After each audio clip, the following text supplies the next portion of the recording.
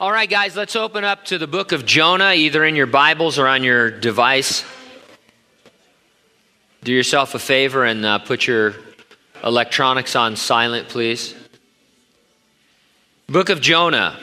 We're doing a quick start series where we overview one of the minor prophets each week, and this week we've come to the book of Jonah. Here's a great quote about the book of Jonah. It says, "For the past century, we have been living in an age that has created a certain attitude towards the book. It's impossible to open the book and take a reading from it anywhere without people's thoughts centering on the fish. Men have been so busy with tape lines trying to find the dimensions of the fish's belly that they seem to have had no time to plumb the depths of the teaching of the book." Jonah is a historical account. It is a true story. The events in it, including Jonah being swallowed and surviving, are real. How do we know they're real? Jesus Christ himself referred to Jonah as a prophet, and he spoke of his experiences in the fish. He pointed his critics to Jonah's experience 3 days and 3 nights in the fish. Either Jesus didn't know what he was talking about, didn't have the benefit of the higher criticisms, or Jonah is a true story. And so, case closed. And I admit that you get sidetracked on the fish and all, but there's so much good stuff in the book of Jonah. God's compassion is the theme of the book, and you see it immediately in the opening verses. In verses 1 and 2, "Now the word of the Lord came to Jonah, the son of Amittai, saying, 'Arise, go to Nineveh, that great city, and cry out against it, for their wickedness has come up before me.'" Now, in first reading, you see God's condemnation against the wicked people, but as the book progresses, you come to understand that God would rather save them than destroy them. Jonah himself says in chapter 4, verse 2, he says, "Lord, was not this what I said when I was still in my country? Therefore I fled previously to Tarshish, for I know you are a gracious and merciful God, slow to anger and abundant in loving kindness, one who relents from doing harm." Jonah was sent to tell them they were condemned in the hope that they would respond to God's compassion so that he could relent of his judgment. God's compassion is best summarized by the Apostle Peter in 2 Peter 3:9. This is a verse that we like to quote a lot. "The Lord is not slack concerning his promise, as some count slackness, but is long-suffering toward us, not willing that any should perish, but that all should come to repentance." And so I like, you really, if you underline or highlight or wherever you do, Jonah 4:2. "You are a gracious and merciful God, slow to anger and abundant in loving kindness, one who relents from doing harm." What a great testimony from Jonah. Now, Jonah hailed from a town called Gath-Hepher, situated about an hour's journey from Nazareth. So if you're familiar with the geography of the Holy Land, that's where he came from. There's a Jewish legend that he was the widow's son whom Elijah brought back to life. That's all that it is, a legend or a tradition among the Jews. It can't be proven. It can't be disproven. Whether true or not, he is assumed on a scholarly level to have been a disciple of Elisha who followed Elijah in ministry. The book opens with God giving Jonah his mission. God said, "Go," and Jonah fled in the exact opposite direction. And the reason is Jonah knew God's compassion. He understood it. Jonah did not want the Assyrians spared and saved. Nineveh, the capital city of the Assyrian Empire, Assyria, a world power at that time. And so he attempted to flee from God's commission, but he quickly found out that he could not. Nineveh was no small town. It was one of the greatest cities of the world. Sadly, the city was as great in its wickedness as it was in its wealth and its power.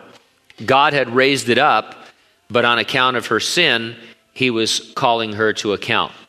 And so in verse 3 of chapter 1, Jonah arose to flee to Tarshish from the presence of the Lord. He went down to Joppa, found a ship going to Tarshish. So he paid the fare and went down into it to go with them to Tarshish from the presence of the Lord. Jonah found this ship headed to Tarshish and he booked passage. God told him to go east. He set out west about 2,500 miles, which was as far as you could go west in those days. Tarshish is believed to be the coast of Spain. And so he went the exact opposite direction as fast and as far as he could. Now, what's interesting, there's a whole study here in this verse in the sense that it says he found a ship. He found a ship. He could afford the fare. And once he got on the ship, if you read the book, you found that he could sleep in peace. He went to sleep in his bunk on the ship. Circumstances can be deceiving. God told him to go to Nineveh. He went down to the harbor and he had the resources and the means and the desire, and he found a ship going in the opposite direction. You can't determine God's will for your life merely by circumstances. His will is found first and foremost in his word.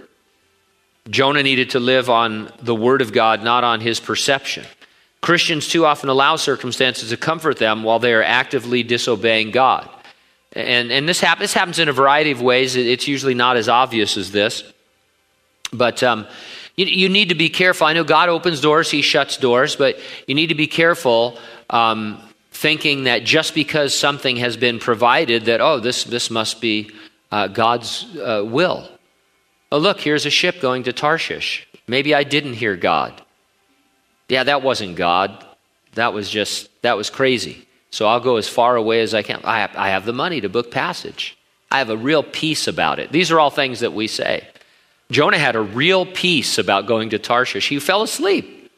Thought, man, I'm home free now. What's God going to do? God had a plan, of course. And so just be careful. Be critical in your thinking. Don't just go, by signs and things that are happening. Let God confirm those things. And especially, we live in an age, I've been telling you, and some of you have experienced this firsthand with your friends and all, where you can read something very simple and plain in the Word of God, and people can say, well, I don't think it means that, or it doesn't really apply to me, or God will forgive me, those kinds of things. People have lost the fear of the Lord, and they just kind of go on their own feelings. And Jonah's going to find out that that's not very smart. As soon as Jonah fled, God began to act. In verse 4 it says, "But the Lord sent out a great wind on the sea, and there was a mighty tempest on the sea, so that the ship was about to be broken up." The sailors recognized something supernatural was occurring. Jonah finally told them to throw him overboard. He said, the only way that you can get out of this trouble is to throw me overboard. And interestingly enough, the sailors hesitated. They seemed to value life more than Jonah did. I mean, one thing I'll say to Jonah, he was all in. When Jonah made up his mind, he was all in. He was not going to Nineveh, and he's at a point now where he says, I'd rather drown in the sea than go to Nineveh. What's God going to do? I think the storm probably freaked him out a little bit, not from the point of view of fear because he's willing to drown, but I think probably once he was on the ship, he thought he was home free. What's God going to do? Well, this great supernatural storm rose up, and these experienced sailors didn't know what to do, and Jonah says, well, God raised him, and he said, I'll raise you. I'm just going to have them throw me in the ocean, and I'll drown. But in no way am I going to Nineveh. So they picked up Jonah, verse 15, and threw him into the sea, and the sea ceased from its raging. Then the men feared the Lord exceedingly and offered a sacrifice to the Lord and took vows. I say these sailors were converted. They knew of the God of Jonah, even though he was a terrible witness, not really doing his job. But they knew about Jonah's God, and he, at least Jonah did give a testimony. He said, if you throw me in the ocean, this storm will dissipate. It says here they feared God, which is used as an expression of saving faith. They offered a sacrifice, which was the proper way to approach God. And it says they took vows. Now, if they had taken vows before the sea grew calm, I'd be suspicious. Like, God, if you save us, then, we'll do this. But because many people make promises to God when they are in trouble, only to forget them after the trouble is past. But these guys took vows afterward, indicating some kind of a recognition of the God of Israel, if not a true conversion. And so Jonah, kind of doing his best to really not lead anybody to Christ. He doesn't want to talk to the Ninevites. He doesn't really give a testimony to these sailors. Of course, he maybe doesn't feel that he can because he's in disobedience. And God still uses him. Now, I don't recommend that you get excited about your disobedience and how God can use you even though you're disobedient. But it's interesting that God is bigger than all of those things. And so Jonah was his prophet, and he's going to use him one way or the other. And so these guys get saved. And then in verse 17, the Lord had prepared a great fish to swallow Jonah. And Jonah was in the belly of the fish 3 days and 3 nights. I'm really not going to take a great deal of time to convince you that this really happened. There are great fish large enough to swallow a man whole. The Bible never says it was a whale, but if it was a whale, there are whales large enough to swallow a man whole. Most of you have probably heard of a particular historical account, James Bartlett, who in 1891 on the whaling ship Star of the East was swallowed by a whale and lived. Now, I want to tell you that there is now some dispute over whether or not that is a true account. It may be true, it may not be true. You know, the internet has done wonderful things both ways. It's made it, there's a lot more information, but it's also a lot easier to try and verify information, and it's harder for ministers to get away with their fake stories. And so, just, you know, I do it now. I have to go through my notes, and I think, I better really look that up, you know, because back when you have a tendency to trust the commentaries that you're reading or listening to, and you realize that this guy read that guy who read that guy, and you don't know what the original source was. And so this Bartlett story, I'm not really sure if it's true or not. But it doesn't matter. None of that actually matters, because this book isn't about James Bartlett. It's about God's compassion. And there's a word in verse 17 that settles the matter. It says, the Lord prepared a great fish. He prepared a fish. If he had to, he made a miraculous fish because he's God. So somehow he prepared a great fish to swallow Jonah. To me, it's more of a miracle that the fish was right there, dogging the ship. I mean, do you understand what I'm talking about? In the whole sea that they had available to them, as soon as Jonah gets thrown overboard, before he has a chance to drown, he's swallowed by this fish that just happens to be in the vicinity. And so Jonah was swallowed. Now, the rest of chapter 2 is regarded as Jonah's prayer. Interestingly, very little of it is him praying. You're told he prayed, and you're given snatches of his prayer, but most of the words are his description of what he experienced in the pit of the great fish. In each case, what he experienced is a reminder of the privileges that belong to him as a believer. God gives Jonah a second opportunity to fulfill his mission. Verse 1 of chapter 3, now the word of the Lord came to Jonah the second time, saying, arise, go to Nineveh, that great city, and preach to it the message that I tell you. Let me share some interesting facts I learned about the Assyrians. One of their gods was named Dagon, D-A-G-O-N, Dagon. His name is from the root word meaning fish. Dagon was represented by an idol that was half human and half fish. So you're on the beach at the Mediterranean coast, you're a wealthy Assyrian, and you're enjoying a day at the coast. A great fish comes up out of the water onto the shore and pukes up a prophet. I mean, this really happened. You know, you've seen pictures of the big beached whales, and all of a sudden, I mean, it's kind of, anybody seen, man, this is freakish. All of a sudden there's this big thing, and then you think, man, I was just body surfing right there. Want to get really freaked out, go scuba diving. I'll tell you what, you'll never want to go swimming again in the ocean without a knife. But anyway, isn't it amazing? I used to think when I was a kid, what are those guys fishing in the surf for? There can't be anything in there. And then they're pulling out these monster sharks, and stuff. But anyway, so you're on the beach, you're at the beach, and this great fish, maybe a whale, but a fish big enough to hold a man inside of it. And he kind of, I think God really, it's like a cat getting a hairball up is the way I see it. Yeah, I mean, you might as well get some mileage out of this if you're going to do it, maybe they had a conservancy in those days, and they were getting people together to try and help the beached fish, and all of a sudden, and Jonah comes flying out of this fish, and you happen to be a worshiper of Dagon, half human and half fish god. I think you have some fear of what's happening right now because a man comes out of a fish, and this is kind of a supernatural event to you. One other point, his name is Jonah. One of the names for Dagon in English is spelled Oannes, and if you were to put an I in front of that name, it is Jonah in Assyrian. And so Jonah, for all they know, the servant of Dagon, gets blown up on the beach, and I mean, this is freaky stuff. Big news in Assyria. And so then he goes through town announcing judgment. Verse 4, and Jonah began to enter the city on the first day's walk. It was several days of walking through the city. And here's his message. Yet 40 days and Nineveh shall be overthrown.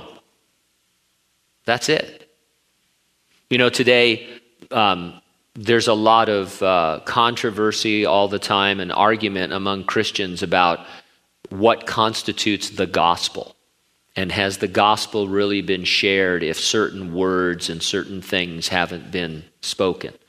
And for sure, it's possible to miss the gospel, to not really share the gospel, to not let people know that Jesus died and rose from the dead and ascended into heaven, and that Jesus is God and those kinds of things. But, sometimes it's just splitting hairs. But Jonah, he doesn't really share anything about a hope of the gospel or any good news or any ideas of repentance even. He doesn't call the people to repentance. He says, yet 40 days and Nineveh shall be overthrown. He could almost do it gleefully. He could almost do it with joy. Some people call Jonah the reluctant prophet. I think he was the defiant prophet. I mean, God had to pretty much force him to do everything, and he did it. He's like your kid, you should spank him because he's not really doing what you want him to do in the right heart, but he's kind of doing it. And so, Jonah's going around just saying, hey, you, Assyrian, 40 days and you're toast, you're history. See this building over here? Leveled. You guys are going to be overthrown in 40 days. And now, when we get to the verse I read earlier, where Jonah knows the heart of God, I think he's trying to actually give these people a despair.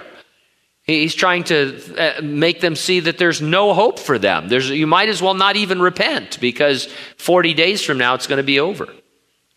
Much to Jonah's discouragement, the common people in Nineveh repented, followed by the nobles. And so in chapter 4, verse 1, it says, it displeased Jonah exceedingly, and he became angry.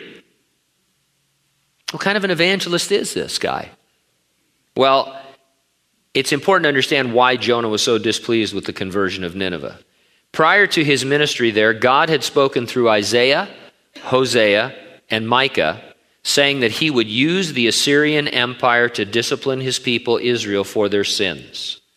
Jonah was aware of those prophecies, and all Jews were aware of those prophecies. Jonah also read the morning newspapers, as it were. Recently, Assyria was in a state of decline and had suffered a few military defeats. If Assyria continued to decline, perhaps Israel would be spared. Then the call came, arise, go to Nineveh. And Jonah, of course, knew what might become of that. And so if you were a Jew and you were a prophet, you were in some confusion, I guess, because God had said he was going to use Assyria to discipline Israel. But then you saw that Assyria was on a decline, and so you were kind of happy about that. And then the call comes, I need you to go to Nineveh and announce a message of judgment to them. And you think, oh, Lord, they're going to repent. I know it. And they're going to fulfill the prophecy of disciplining your people, aren't they? And so Jonah knew what might happen. As a patriotic Jew, he didn't want to have anything to do with this mission. Think of the people that you would least like to minister to in the world. I don't know who it is, whether it's the Iranians or whoever we hate now in the movies. Certainly the North Koreans qualify, I guess. You notice all the movies, if you need a real bad guy, it's a North Korean now. You know, it used to be the Russians, but now they're our friends, sort of. But think of the person that you would least like to minister to, and that's who God was sending Jonah to. The book ends abruptly with Jonah sulking, sitting outside the city under a gourd God had provided him. It says in verse 6 of chapter 4, "And the Lord God prepared a plant, and made it come up over Jonah, that it might be a shade for his head to deliver him from his misery." Jonah was very grateful for the plant. The plant that grew over Jonah's shelter, called a gourd in some Bibles, commentators are almost universal in identifying it as the Ricinus communis. Of course, you already knew that, right? Those of you who are horticulturists.